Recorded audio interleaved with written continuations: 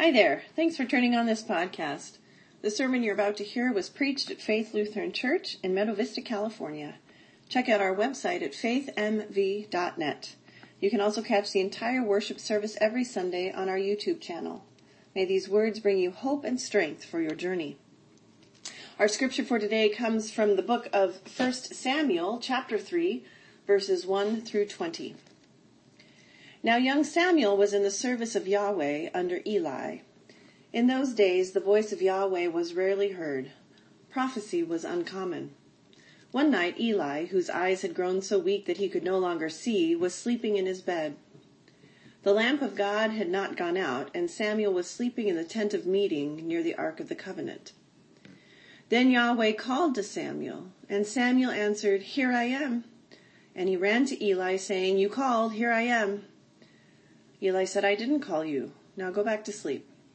And he went back to sleep. A second time Yahweh called Samuel, and he got up and went to Eli. "Here I am," Samuel said. "You called me." Eli repeated, "I did not call you. Go back to sleep." At that time Samuel had not yet encountered Yahweh, and the word of Yahweh had not yet been revealed to him.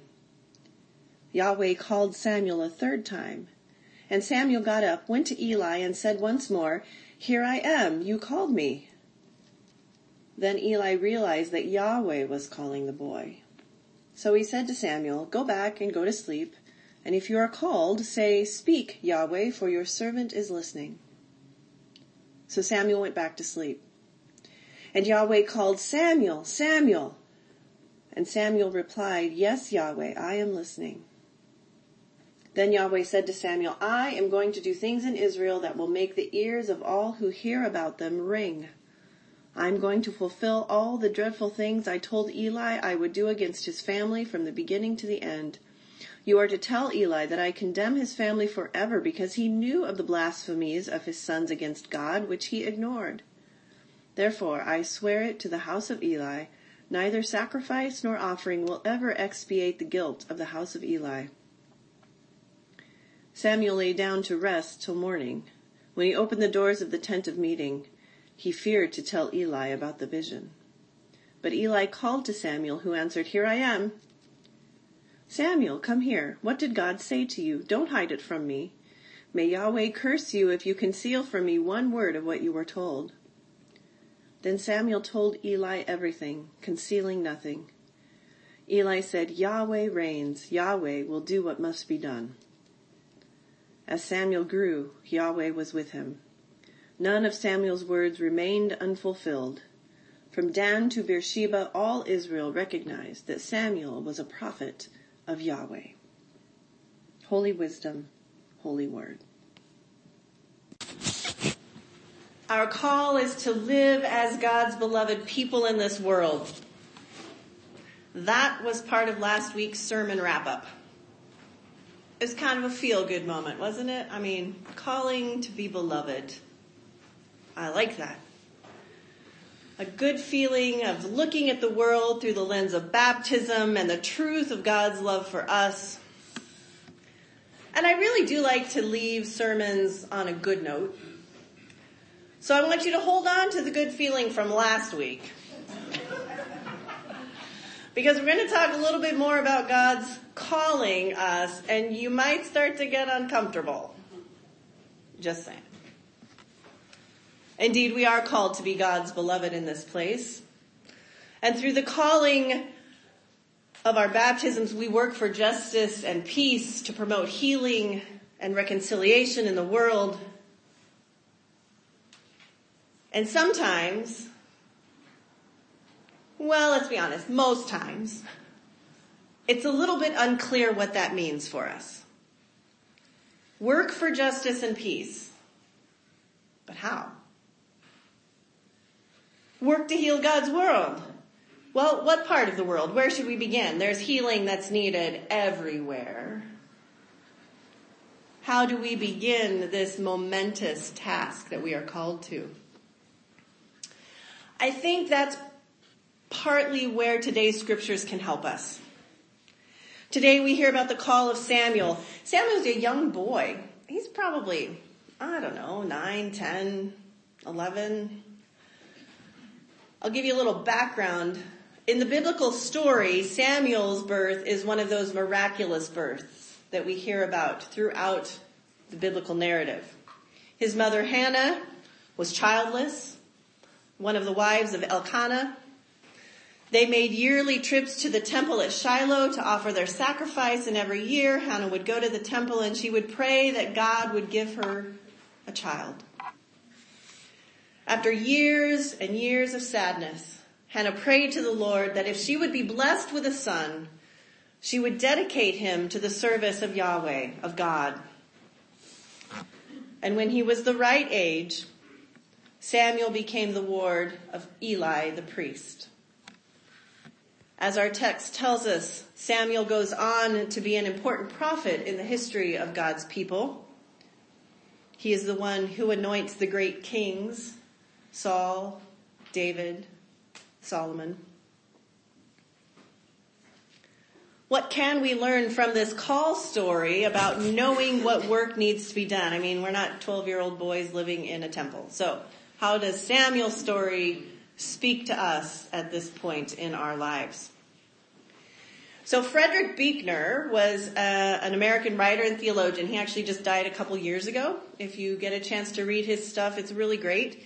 Probably one of his most famous quotes regarding calling or vocation is, he said, "The place God calls you to is the place where your deep gladness and the world's deep hunger meet." Indeed, many cases that is probably true. I do not think it is God's desire that we live miserable lives. So I do think there is something to be said for being able to find that place that brings your heart joy in serving the needs of our neighbors. And additionally, it's important to think about this quote by Buechner because in it, he combines our life of faith with the rest of our lives, right? I mean, it's easy to separate out Sunday morning activities from everything else. We might do our daily devotions and then forget about them for the rest of the day. However you might separate your faith life out, it is a tendency sometimes to do that. And Buechner reminds us there is no separation. Our faith life and the life of the world are deeply connected. Or they should be if we're listening to the call of God.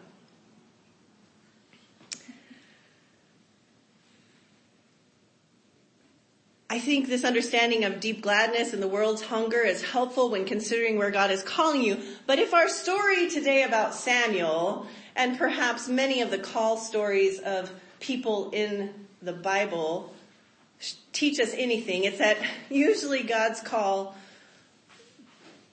is uncomfortable. It's not necessarily what we imagine is going to bring us deep gladness. We may need to consider the opposite. That the place that God calls us to is the place where our deep discomfort and the world's deep blessings meet. The place God calls us to is the place where our deep discomfort and the world's deep blessings meet. When we're wondering what God is calling us to, perhaps we need to take a serious look at what is making us uncomfortable. What is causing us grief? What is causing us concern? Where is a need that if we respond to it, we will be blessing the people around us? Verse 15 of our text today says that Samuel feared to tell Eli about the vision that he had had. There was discomfort about speaking the truth. Here's a preteen boy going to tell his mentor, guess what? God's going to rain down judgment on you and your family. Awkward. Yet without that uncomfortable truth, the future would probably not have played out quite as it was supposed to, as it needed to, for the life of God's people. Another lesson from the call of Samuel that can help us in discerning what we are called to do is that God often calls us multiple times. Multiple times. I can't tell you how many times I've heard somebody say, well, I've been thinking about this for a long time and it just won't go away. It keeps coming back. It keeps coming back. We heard that in seminary a lot. Well, I tried to avoid seminary. I did this for a while. And then I did this for a while.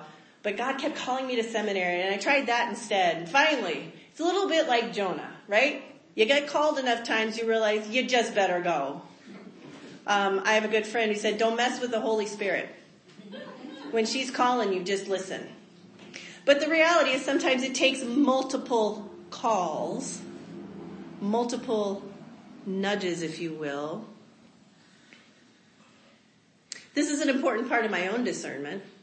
That nudge that doesn't just come once and go away. I get nudged and I think about it for a while and I'm like, I don't know. But then it comes again, whether through an internal movement or through the voice of people around me. And it keeps coming again and again until I must act on it. Sometimes when God's call comes, our initial inclination is to say, here I am, Lord, send somebody else. But the persistence of God is compelling. And when we are truly seeking to do the work and will of God, we will not be able to dismiss it. And as I said, sometimes we have to have the people around us help us through comments and observations. I had 2 or 3 different people talk to me before I ended up at seminary. Off the hand comments. Did you ever think about becoming a pastor? No. That's really funny that you would say that. A couple other things that happened, and look where I am. So sometimes we want to dismiss people's wisdom and insight because either we're too afraid to accept the reality of what they're telling us. We've deemed ourselves unworthy. Oh, surely you don't mean I'm going to be able to do that. But if you continue to be nudged toward a certain situation, chances are you might want to think about responding. And then when we finally understand that God is calling us, what is our response? Adam and the kids, perfect. It's to listen. Right? Samuel said, speak, Yahweh, for your servant is listening. When does this happen? Well, the kids had some great ideas. I'm going to give you some more. 1, when you're in prayer time, right? When you're quiet. It's hard to hear when your mouth is flapping. Dear God, I want you to help me, and so I'm asking that you would give me your guidance. And by the way, I need this and that, and I really love these trees today. And, it doesn't matter what you're saying. If you keep saying it, there's no quiet time. Some people have a little hard time with that. Learn to be silent. For those of us who are introverts, it's a relief to be silent. For those of us who are extroverts, it's a spiritual discipline. So, figure out which one you are and live into it. Close out the sounds of the world around you. Take time for prayer. Journal. A lot of people journal actually as part of their listening experience. There's a lot of ways to listen, but think about listening. One smart person wrote, God's call is mysterious. And it comes in the darkness of faith. And it is so fine, so subtle, that it is only with the deepest silence within us that we can hear it. I think discerning our next step sometimes takes time. Time of listening. To be sure, God will call you, and in ways that will probably make your ears ring. When God begins speaking to Samuel, he says, I'm going to do things in Israel that will make the ears of all who hear about them ring. So that's an interesting thought, isn't it, to ringing ears. I actually say, I like other translations better. They say tingle. I will make the ears tingle. I like that much better, to be honest. Because when I think of ringing ears, I think of people covering their ears and trying to get away from the sound. And when I think of tingling, I think of curiosity. Why are my ears tingling? And you kind of get this more engaged experience with tingling. Perhaps a little less intense, but more annoying. Right? More attention grabbing. It's like that itch that won't go away. Ugh, I hate that. Why are my ears tingling? What could possibly be happening right now? What is God doing? Should I be paying attention to my tingling ears? God's call will also get us focused on what is important. If God is calling you to something that doesn't bring light to the world, I would wonder. It doesn't mean you shouldn't be doing it, but let's have some discernment. Let's make sure that our orientation is directed towards the work of God in the world. You know, it's an interesting word, the word orient. The only time I've ever heard it in the actual meaning from the Latin, which means east, right, is we three kings of Orient are. I used to think it was we three kings of Orient are, which I never understood what Orientar was until I realized it was two words. Orient are means they're from the east, right? They were Persian. So the word orient comes from orientem, which is Latin, which was the language of Europe. And in Europe, it not only means east, the direction of the rising sun, the beginning of the light of day, the end of night and darkness. It is also in Europe the direction of the Holy Land, right? Facing the place that is sacred from whence our Lord comes. A place where the light of God came into the world as a person who brought hope and healing. So when we're trying to discern what God is calling us to, we might ask ourselves if what we are hearing is nudging us in the right direction. Is it orienting us to hope, to light, to healing? It might also require reorientation, a radical change in our life. I mean, for some of us who went to seminary, right, it was leaving our jobs, seeking a second career, taking out school loans, upheaval in our lives completely. It's not always that radical. But it may also include simply reorienting ourselves internally, finding ways to shift our energy and attention from one aspect of life to another. Our calling is to find our role in God's story. And to be sure, it is an ongoing process. Calls change. You're not always called to this ministry or this ministry. Just because I wasn't serving as a pastor didn't mean I wasn't being called to another ministry in my life prior to seminary. I was. There's calls that come and go, and we have to be able to pivot with them a little bit. We never know where we will be or what we will be doing when God's call comes to us. Samuel was a sleeping boy. Next week we're going to hear about some guys who are out fishing. Just you wait, Owen. It could happen, man. You're going to have to drop that fishing pole. Here are some other famous calls. Rebecca,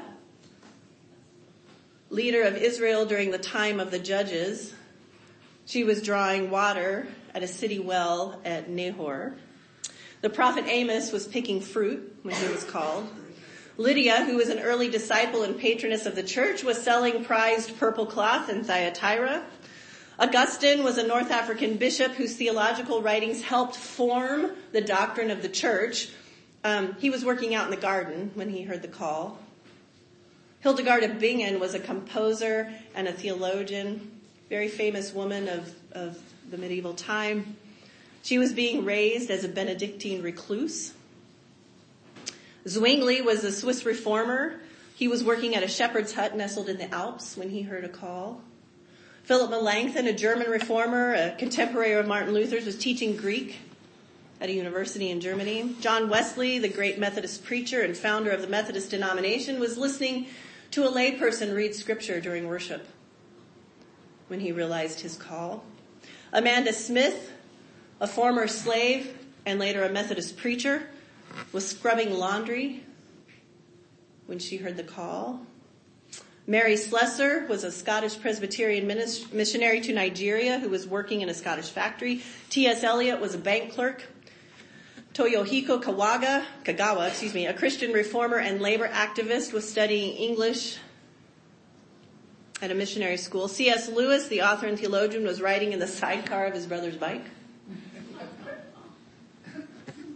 As we think about the various places, times, and ways in which God has called people in the past, consider how God might be calling you. Is it a voice in the night? Is it a nudge that won't go away? Is it a trusted friend who sees things in you that you are unable to see? Maybe you're just restless and wondering. Maybe your ears are starting to tingle. It's true. Being called by God may not be comfortable or easy, but to be part of God's plan for the world by accepting our role in God's story, we become part of a truth that is bigger and better than ourselves. And we join the company of saints of all times and all places, whose lives are marked and blessed by God's love and grace, mercy and justice. Amen. I invite you to consider, how is God calling you?